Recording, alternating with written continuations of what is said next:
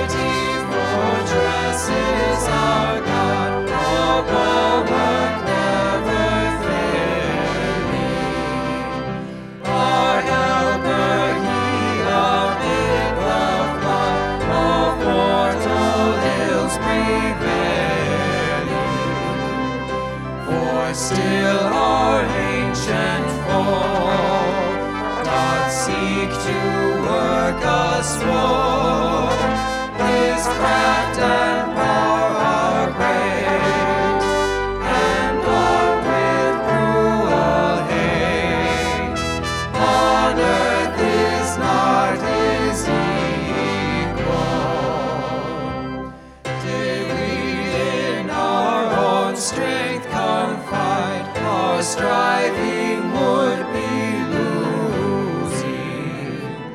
Were not the right man on our side. God's own choosing. Dost ask who that may be? Christ Jesus, it is He. Lord Sabaoth His name, from age to age the same, and He must win the battle.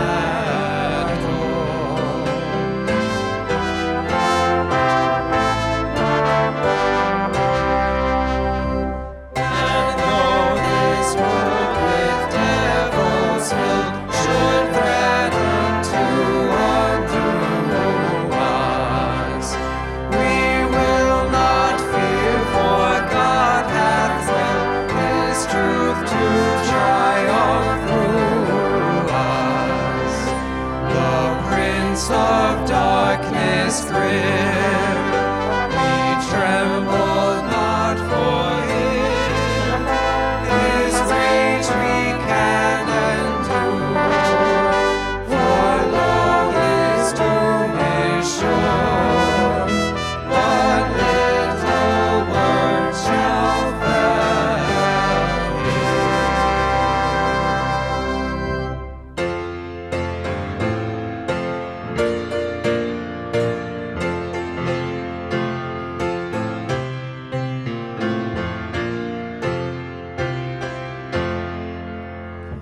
My hope is built on nothing less than Jesus' blood and righteousness. I dare not trust the sweetest frame, but wholly lean on Jesus' name. On Christ the solid rock I stand, all other ground is sinking sand. All other ground is sinking sand. When darkness veils His lovely face, I rest on His unchanging grace. In every high and stormy gale, my anchor holds within the veil. On Christ the solid rock I stand, all other ground is sinking sand. All other ground is sinking sand.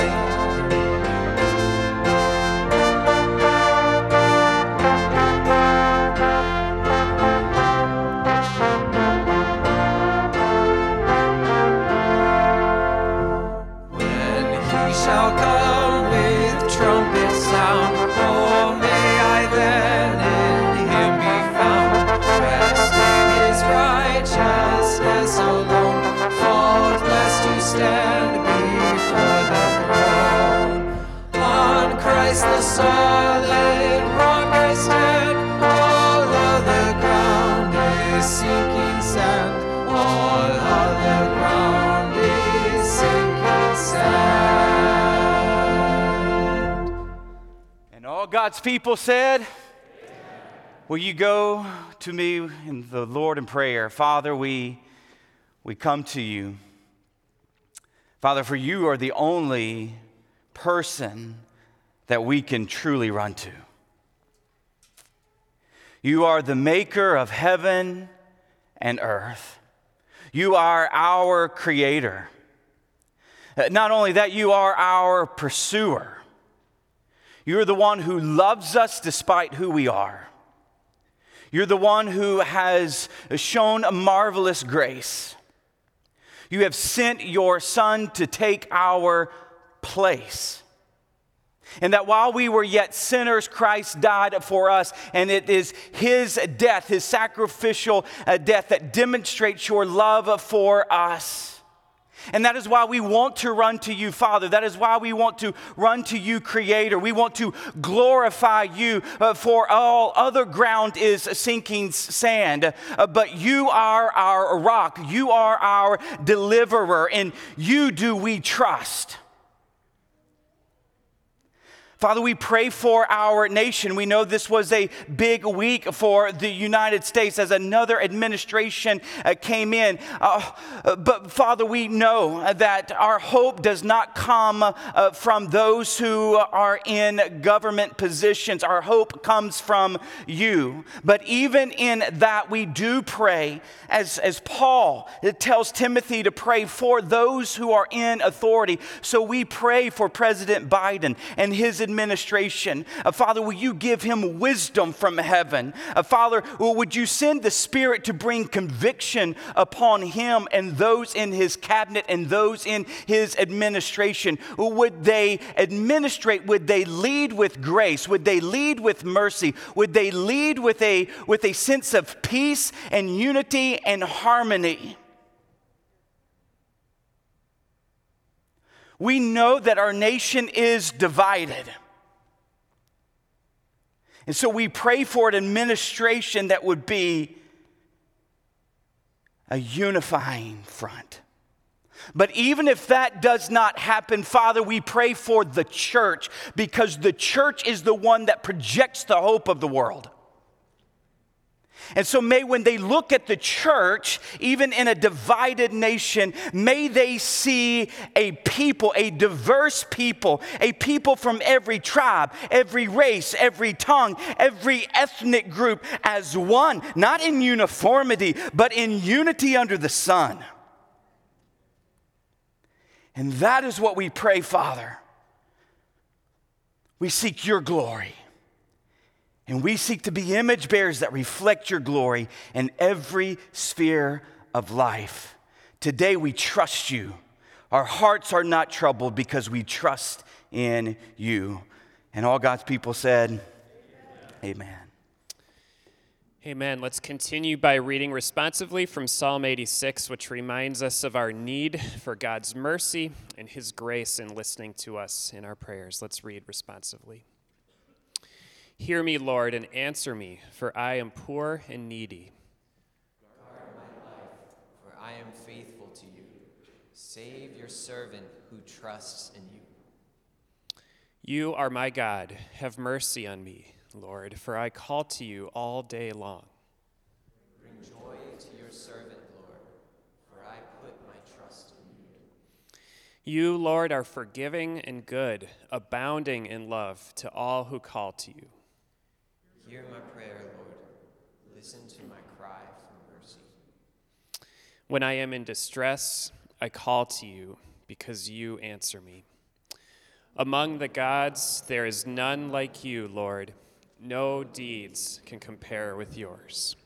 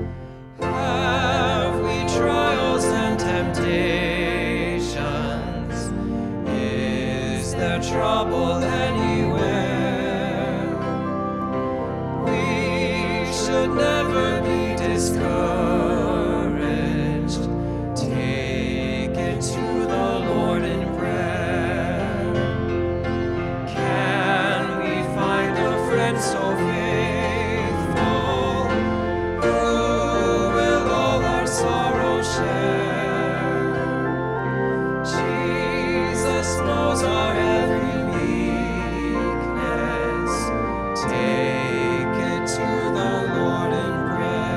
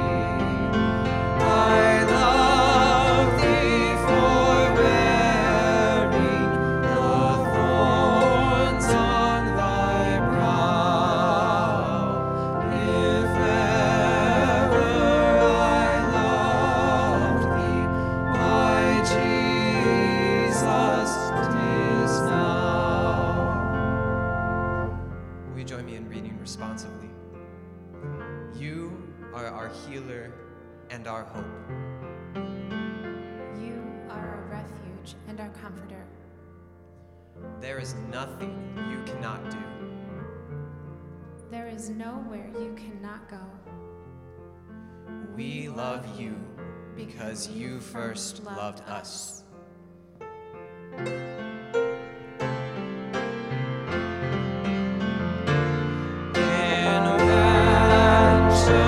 Of glory and endless delight, I'll ever adore thee in heaven so bright.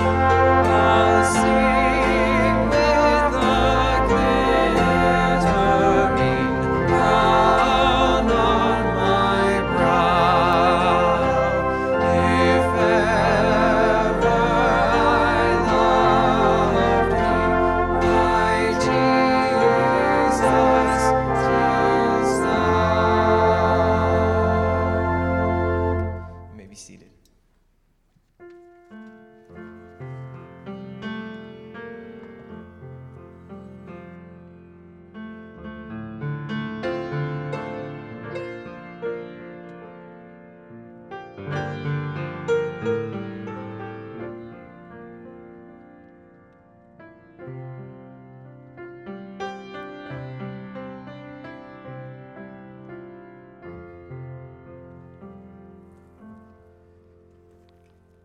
Well, good morning, Wheaton Bible.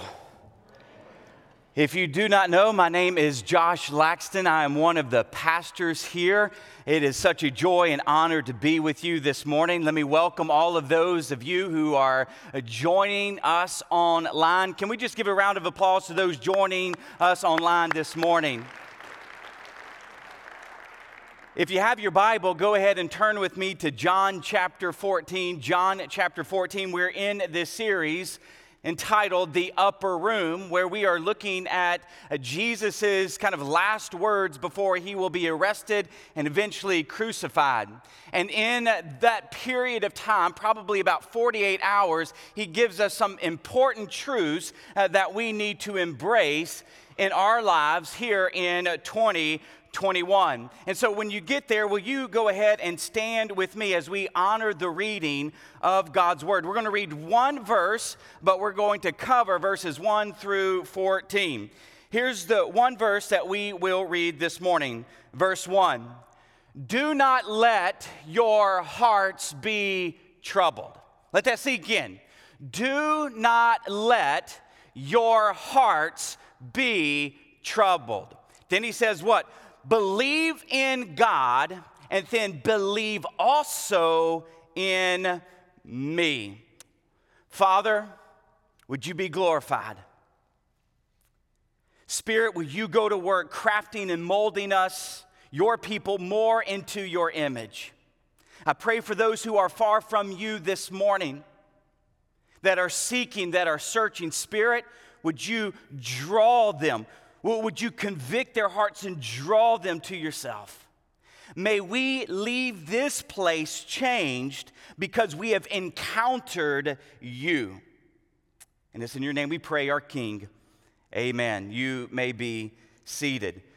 Do not let your hearts be troubled. That word troubled could be disturbed, unsettled, confused. Now, why in the world would Jesus tell his disciples, do not let your hearts be troubled? Well, you have to understand the context. Jesus, he had been talking about his impending death. Things were about to get darker before they were going to get brighter. He had showed them that they had failed in their understanding of what it means to be a servant when he took upon the ministry of the towel and began to wash his disciples' feet. He shared with them that one of them would betray him. He told them that Satan wanted to sift all of them like wheat. And then he told Peter, the leader, you will deny me. So you could imagine if you're one of the 11, because you kind of know if you're Judas at what you're getting ready to do. But if you're one of the 11, you're thinking to yourself, oh my gosh, what's happening? Like we believe that you are the king, come to overthrow the empire, to reinstate Israel, to bring back the glory days, to sit on the throne of your father. That's what they're thinking. And then, for them to, in some sense, feel this shame that, man, we should have been the one that got the towel, got the bowl, and washed Jesus' feet, not him wash ours. So they're feeling probably the shame. They're confused as, okay, what's happening? They're wondering in their mind, how could we run away from Jesus? See, Jesus knew that the entire environment, that the situation and the circumstance that they found themselves in would trouble their heart. Let me ask you this morning. What troubles your heart? What is troubling your heart? Because here's what I know in kind of human life is that when we cannot figure life out, our heart's troubled. And even here's what we know. Even when we do get life figured out, something happens and we're like, what had just happened? And then you have to figure it out all again. And so you're troubled. But what about finances, paying the bills? Maybe you're sitting there today and you're listening to this and you don't even know how you're going to pay your rent and your heart is troubled. Maybe there are relational problems in your own life. Maybe there's tension in your marriage, tension between your grown kids, maybe a breakup, maybe a divorce, maybe political turmoil. Here's what I know in our country. 4 years ago, a lot of people were troubled. This past week, a lot of people were troubled. And there's political turmoil, and there's confusion and uncertainty in the market, confusion as to identity, who you are, what you're called to do, not being successful, not excelling, loss of job, illness, sickness, death of a loved one, recognizing your mortality. All of those things trouble our hearts. And so here's the main point that we're going to look at and flesh out this morning. The solution to a troubled heart is to be at home with God. The solution to a troubled heart is to be at home with God. And in the rest of this passage, what Jesus tells his disciples is to not let their hearts be troubled because they have a home with God. And so here, January 24th, 2021, let Jesus' word not only go into our minds, but let it seep down into our heart, that our hearts do not have to be troubled because we have a home with God. So there's three truths in the remaining passage that we'll see this morning that follows our main point. Truth number one, here's it. There's a room for you in God's house. There's a room for you in God's house. Here's what Jesus says in verse 2. My Father's house has many rooms. Not mansions, that's kind of the KJV version based upon the Latin Vulgate. The best translation is rooms, dwelling places. So in my Father's house, there are many dwelling places. If that were not so, I would have told you. And I'm going there to prepare a place for you.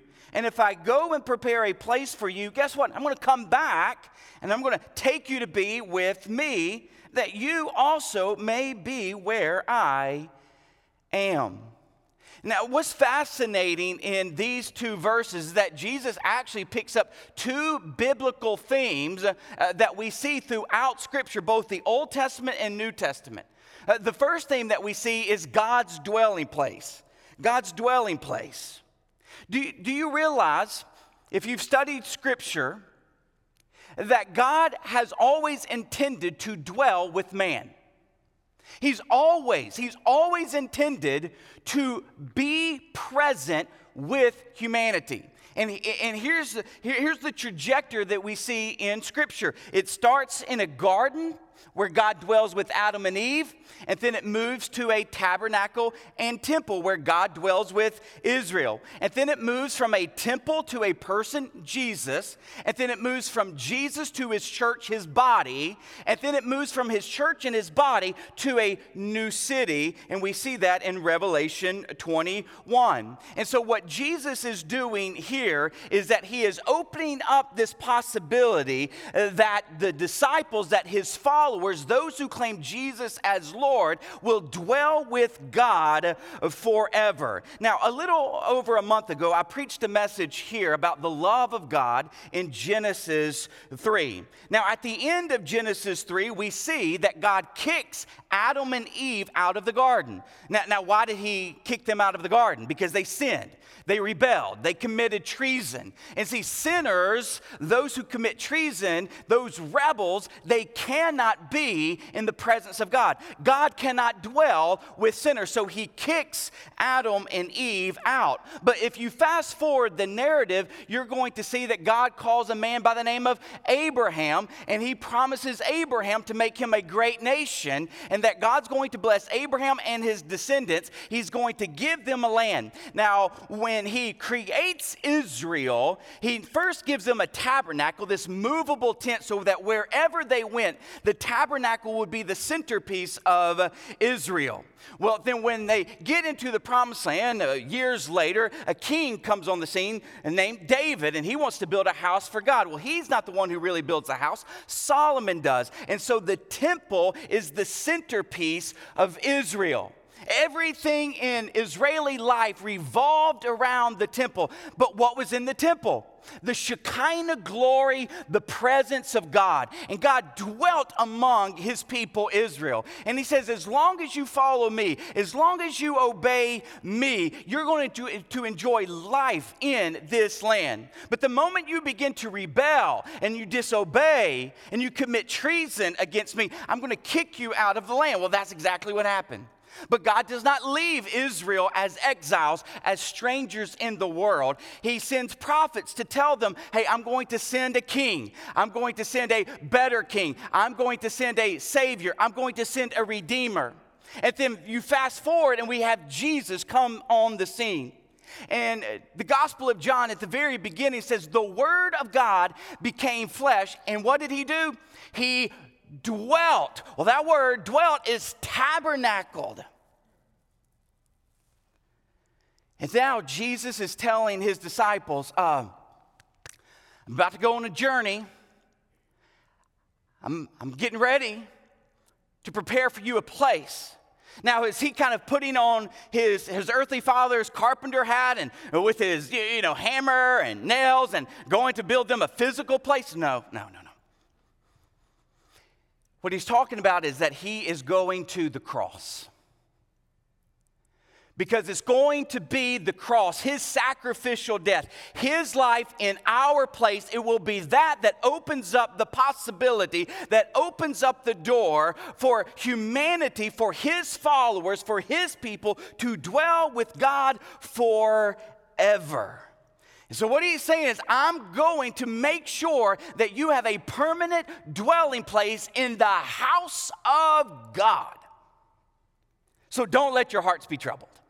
Now, the second theme that he picks out here, and this is a pretty cool one, is that of marriage and family. That of marriage and family. Now, here's what's interesting. In Jewish antiquity, fathers would rearrange the marriage. So they would pick out a daughter for their son. Now, what the family had to do was pay a bride price, a dowry. And then, after the marriage is rearranged, they enter into a legal marriage. That's what we see with Mary and Joseph. They are betrothed. They are engaged. But they're not celebrating the wedding yet. What's happening, or what would happen, is that the groom would go back to his father's place and start building a house and a residence for him and his bride. So not only do we have this concept of a dwelling place, but we have this concept of marriage and family that Jesus tells his disciples, don't let your heart be troubled, because I'm going to prepare a place for you so that when I'm done, I can come back, we can celebrate this marriage, and you can live forever in my Father's house. Now that's pretty cool. That's like a mic drop type truth. Because let that sink in just for a moment. That God wants you, he wants me, he wants us to be part of his house. And that he wants us to be part of his house so much that he sends his son and he pays this price of his son's life. Unbelievable. And that Jesus actually loves you enough and he loves me enough to die for us. And then there's coming a day when we will get to dwell with the Father and Son forever and ever and ever in a new creation devoid of sin. It's amazing. Now, I want to show you something else that I think is so cool. In John 13:21, Jesus, we read this, Jesus was troubled in spirit. In Matthew 26, we read that Jesus began to be sorrowful and troubled. And here's what he says, my soul is overwhelmed with sorrow to the point of death. Now, this is why this is so amazing. Because Jesus, remembered, verse 1, tells the disciples, do not let your heart be troubled. But yet we read a couple places in Scripture where Jesus' heart is troubled. Don't miss this. Why is Jesus' heart troubled?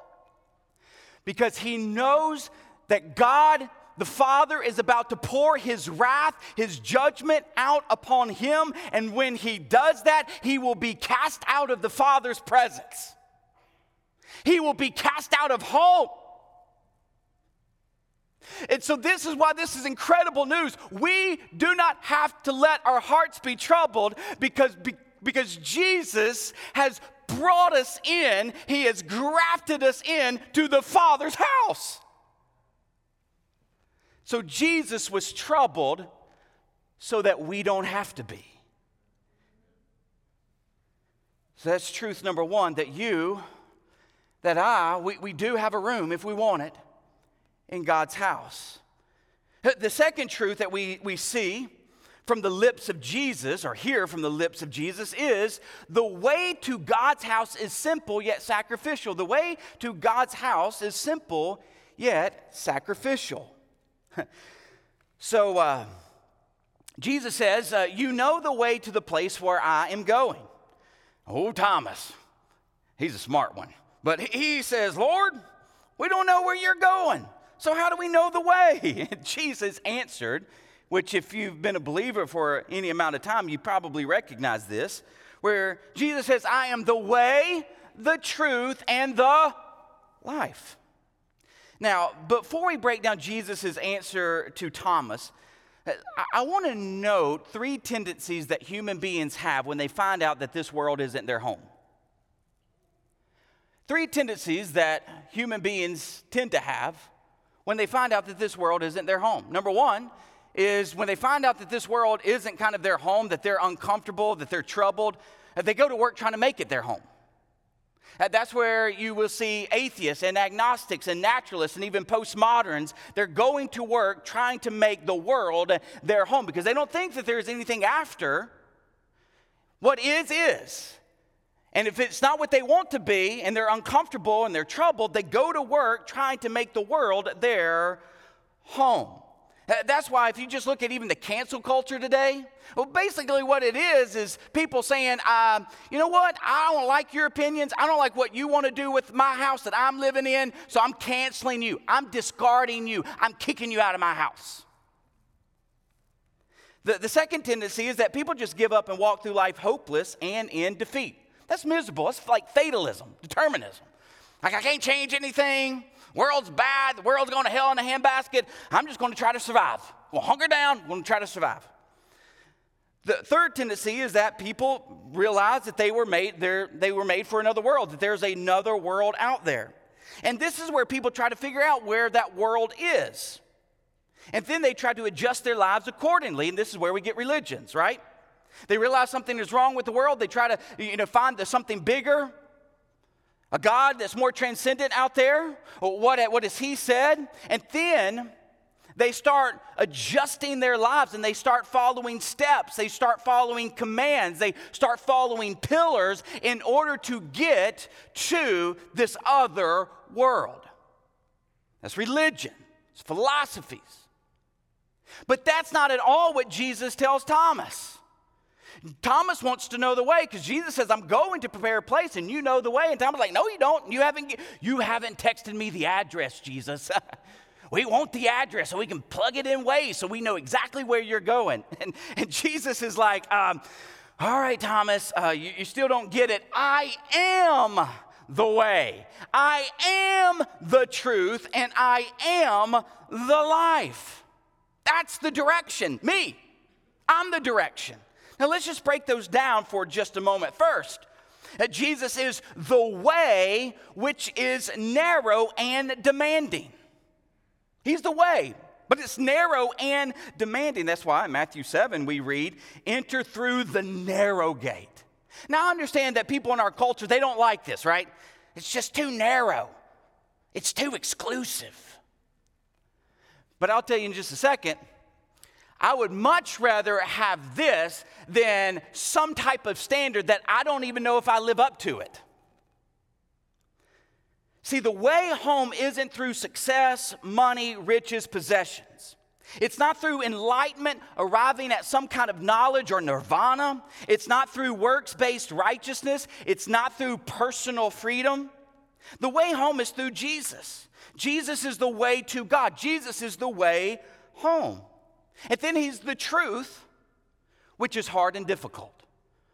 The truth is hard and difficult. In John 6, we read this passage where basically Jesus is teaching his people that he's the bread of life, that if you want eternal life, you need to eat me. And people think, well, this is weird. You a cannibal? And no, he's getting at the point that if you really want eternal life with God, you need me. And we read this at the end of that passage. On hearing it, many of his disciples said, this is a hard teaching. Who can accept it? You see, the truth to home, it's not subjective, whatever is true for you. It's not based upon, I just need to read more, need to learn more, I need more knowledge. It's not based upon you having more discipline. Are you performing better? That's not the way home. The way home is to love the Lord your God with all of your heart, mind, and strength. To love your neighbor as yourself. To love your enemies and pray for those who persecute you. To glorify God in whatever you do, both in word and deed. That's the way home. But here's, just be honest. You, I, we cannot follow that.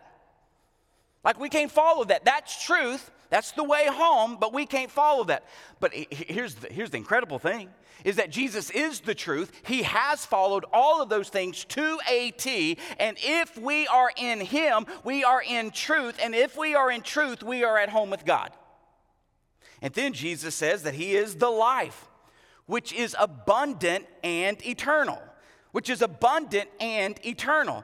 Jesus teaches us in John 10 that the thief, that Satan comes to steal, kill, and destroy, but I have come that they might have life and have it what? Abundantly. And then we read in John 3, whoever believes in Jesus will have eternal life. You see, Jesus is the better Adam. Jesus is the better Israel. It is Jesus that gives us the vision of what it means to be truly human. And to be found in Jesus not only is the way, not only is the truth, but it is the life. Like if you want to figure out what it truly means to be human, to live life as a human being the way God intended you to live, then you need to be in Jesus. Because it is in Jesus that we get this picture and this vision of how we are to relate to God, how we are to relate to one another, how we are to love, how we are to forgive, how we are to show grace and mercy. what it looks like to serve one another, what it looks like to embody purpose and live on mission. Jesus, he gives us what it means to celebrate diversity, celebrate ethnicity, celebrate gender, how we can bring unity in diversity. And Jesus is the one who is eternal and offers life eternal with him, devoid of sin, so that you might live your fullest life. Now, Jesus tells Thomas, that's the way home. It's simple. Now, think about it. It's simple. Jesus. How do I get home with God? Jesus. But it's sacrificial. Because if you're going to go the way of Jesus, that means you've got to relinquish yourself. It's simple, but it's sacrificial because in order to gain life, you have to lose yours. And then here's another thing that's so incredible. You get to experience home now, even though it's not yet. What do you mean by that? Well, because Jesus will send his Spirit to take up residence with you now. You get just a little glimpse of being at home with God, but it's not fully yet. So it's simple, it's sacrificial, it's now, but not yet. Let me ask you, do you know the way home? Do you know the way home? Do you know the way home? The third truth that Jesus gives us is that you can know that you are part of God's house. He wants you to know, he wants his disciples to know that, hey, don't let your hearts be troubled. You got a room with God. You get to dwell with God. And the way is simple, but it's sacrificial. It's me. And here's how you can know. You can know that you are part of God's house. Well, how? How, Jesus? How do we know? Well, verse 1, 10, and 11. Let's read those verses. You believe in God, believe also in me. And then he says to his disciples, don't you believe that I am in the Father and the Father is in me? Believe me when I say that I am in the Father and the Father is in me. Or at least believe on the evidence of the works themselves. You know how you can know if you're part of God's house? Do you believe in Jesus? And here's the thing, faith, belief, it's not magical. It's confidence in, it's trust in, it's belief in. That's faith. That is belief. That's pistio, faith. Pistio is the Greek, so I wasn't speaking in tongues. So it was just the Greek word. And Jesus is like, to know that you have a home with God is to believe. I mean, don't you believe? And listen to what Philip, listen to what he says. In verse 8, Lord, show us the Father, and that will be enough for us. Man, I just love the disciples, and I love their immaturity, because I get to learn from their immaturity. And Philip asked this, I would think it's a boneheaded question. Lord have mercy, Philip. For 33 and a half years, you walked with Jesus. Do you need really something else? But Philip's like, hey, if I could just see the Father, listen, that will be enough. I mean, do you realize that is what humanity has been saying ever since the fall? If I could just see God, I'll believe. Even Moses said, God, would you show me your glory? I just want to see you. So Philip, he's asking what everybody has asked. If I could just see God, I think he's out there. I believe that he exists, but man, if I could just see him, that would be enough. That would suffice. And Jesus tells Philip, if you see me, you have seen the Father. The Father and I are one. And then he's like, if you don't even believe that, just believe the evidences. Raising the dead to life, giving sight to the blind, feeding the 5,000, calming the storm, that's God in me.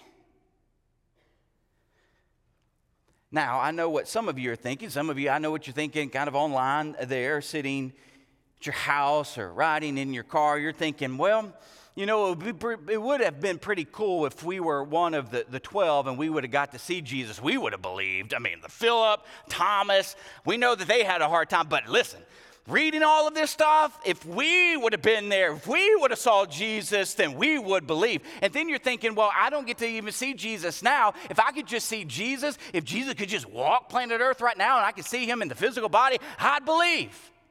See, Jesus knew that you were going to ask that. Jesus knew that you were going to say that. You know how I know that Jesus knew that you were going to say or ask that? Because of what he says in verse 12. Here's what he tells Philip and the disciples. Very, very truly, I tell you, whoever believes in me will do the works I've been doing, and they will do even greater things than these. What he is saying is that what I'm about to do and who I'm about to give you, you're going to do greater works than what I've even done here on planet Earth. In other words, you will be my continued presence and face of God here on planet Earth. So what has happened since Jesus' death, burial, and resurrection is this. It's been a Holy Spirit-empowered mission where he has empowered disciples to carry the name of Jesus. And this gospel began in Jerusalem. It spread to Judea, Samaria, and the uttermost parts of the world. And as the gospel of Jesus spread, that he died, he was buried, he rose again, that he is in the process of making all things new. The world witnessed sinners turned saints. Hard hearts became soft. Jews and Gentiles became one. I'll put that in today's vernacular. Democrat and Republican became one. The Colombian and the redneck became one. The young and the old became one. African Americans and Caucasians became one. Families were changed. Marriages were restored. Cities were transformed. Empires turned around. The marginalized was elevated. The orphan was adopted. The poor was served. The oppressed found mercy and grace. The sick were cared for. The lame were loved. Life was defended from grave to birth to grave. The persecuted learned to forgive. The imprisoned sang, and martyrs died with joy. And for 2,000 years, when the world would witness the church in that way, they would experience the presence and the power of God, and they would see his face. And so what Jesus tells us is that your hearts do not have to be troubled in whatever environment, circumstance, or situation that you find yourself in. Why? Because if you are in Jesus, you are at home with God. So the solution to a troubled heart is to be at home with God. Let's pray. Jesus. Oh, if there's troubled hearts this morning, would you comfort them? If they're your disciple, if they're your follower, would you comfort their hearts? Because home, the presence of God comforts our hearts. For those of you who do not know you, but they are troubled, for whatever reason, may today they surrender to you and say, Jesus, I am a sinner. You are my Savior. You're my King. I trust in you. And would you bring calmness and peace to their troubled hearts? And it's in your name we pray. Amen.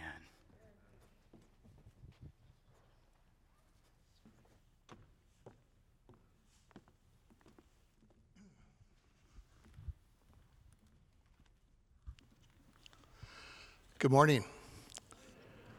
My name is John Walker. It's my honor to serve as chairman of your elder board. I need to let you know that we have experienced a significant setback in our senior pastor search. In fact, it was our intention this morning to introduce to the congregation the elders' recommended candidate for our next senior pastor, a candidate from outside our church.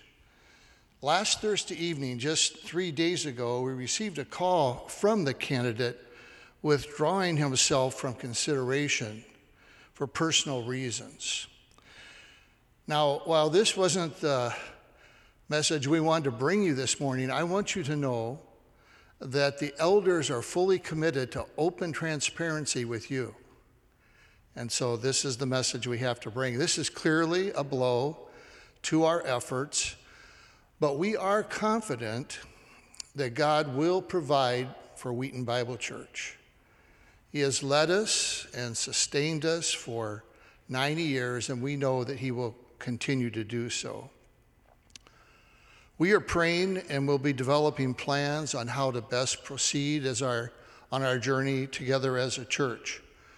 Now, this will take some time, so I ask you to please be patient. We invite you to join us in waiting upon the Lord and seeking his provision in his timing. As has been our practice, we will continue to give you regular updates. We ask for and we value your prayers and your support. At this time, I'd like to ask Elder Jim Getz, chairman of our search committee, to lead us in prayer.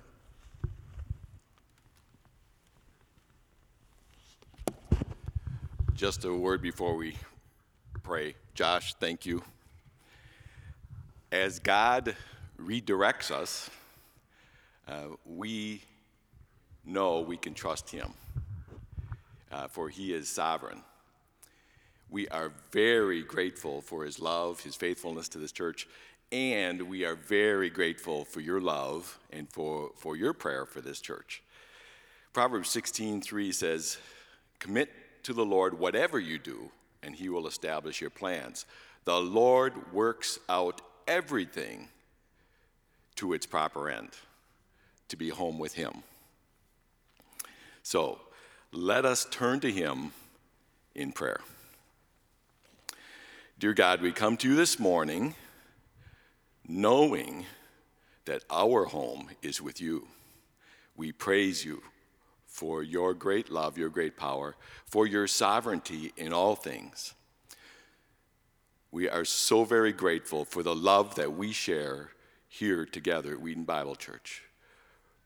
With all of our concerns, we come to you and we trust you. Give us this morning a strong measure of your peace, of your love, and of your hope. As our hearts are challenged in this country, in this church, in our homes, and in our own hearts, we just ask that you give us your love, your peace, and now your wisdom. In these coming days, bind our hearts with yours and bind our hearts together here in this church, just as you have done this morning. In Jesus' name, amen.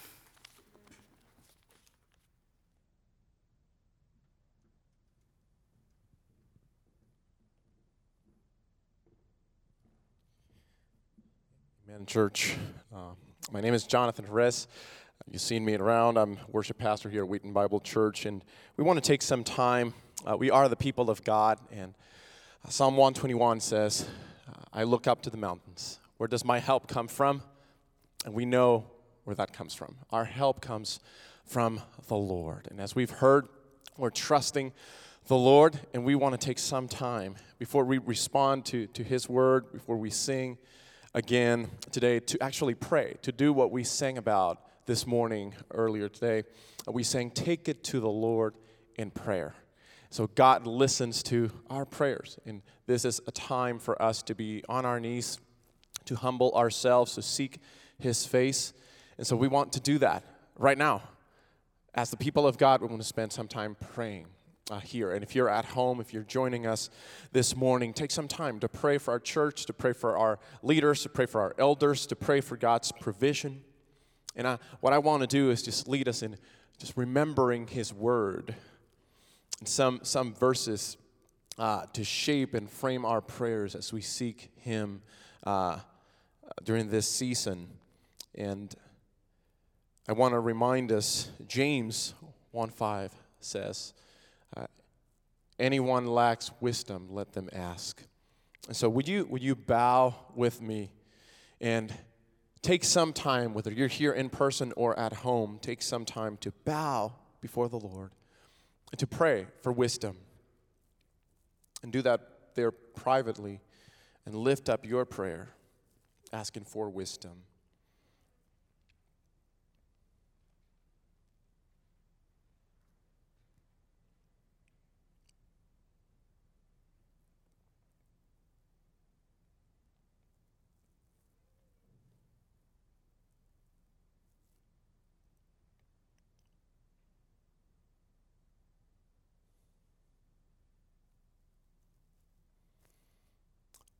Father, we know wisdom comes from you. And we cry out, we ask that you give wisdom to our leaders, wisdom to our elders, to the committee. And we trust that you give abundantly. We also want to ask for your provision. As Psalm 23 says, you are our shepherd, and we will lack nothing. You know our needs. And you define what we need, and you always provide.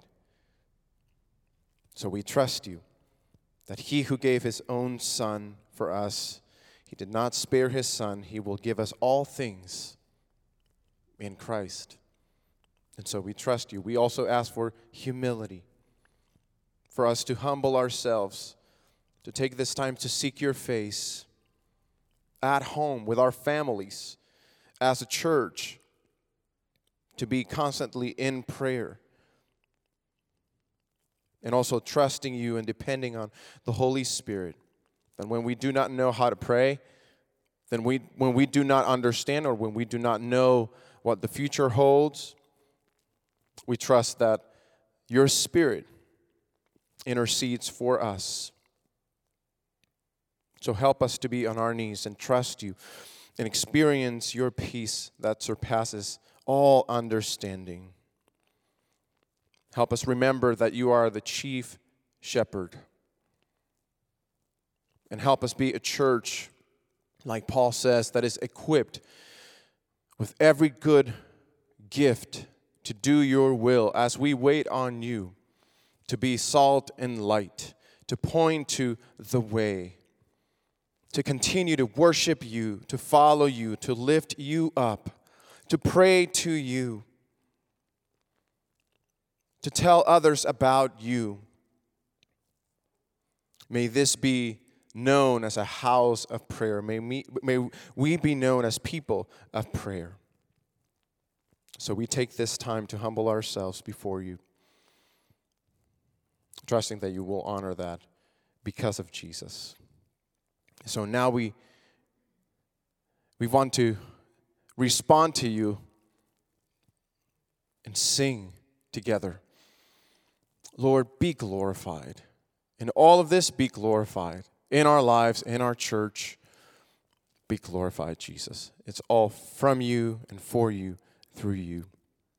And we pray in your name. Amen.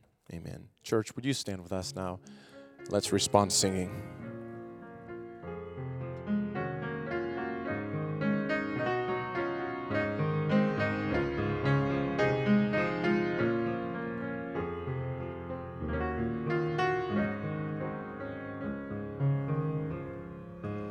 In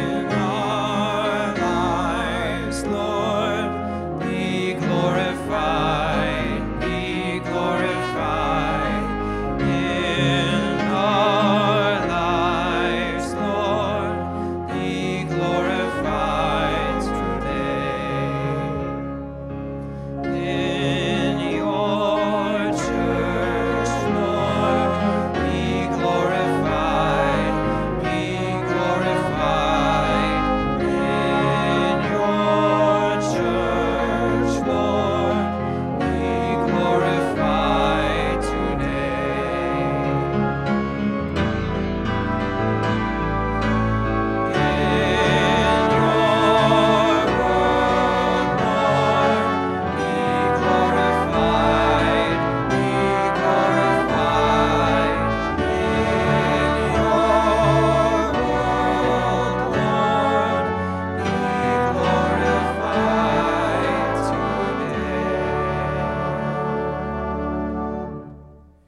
Church, know that you are loved more than you or I will ever know. Let me read this passage for the benediction.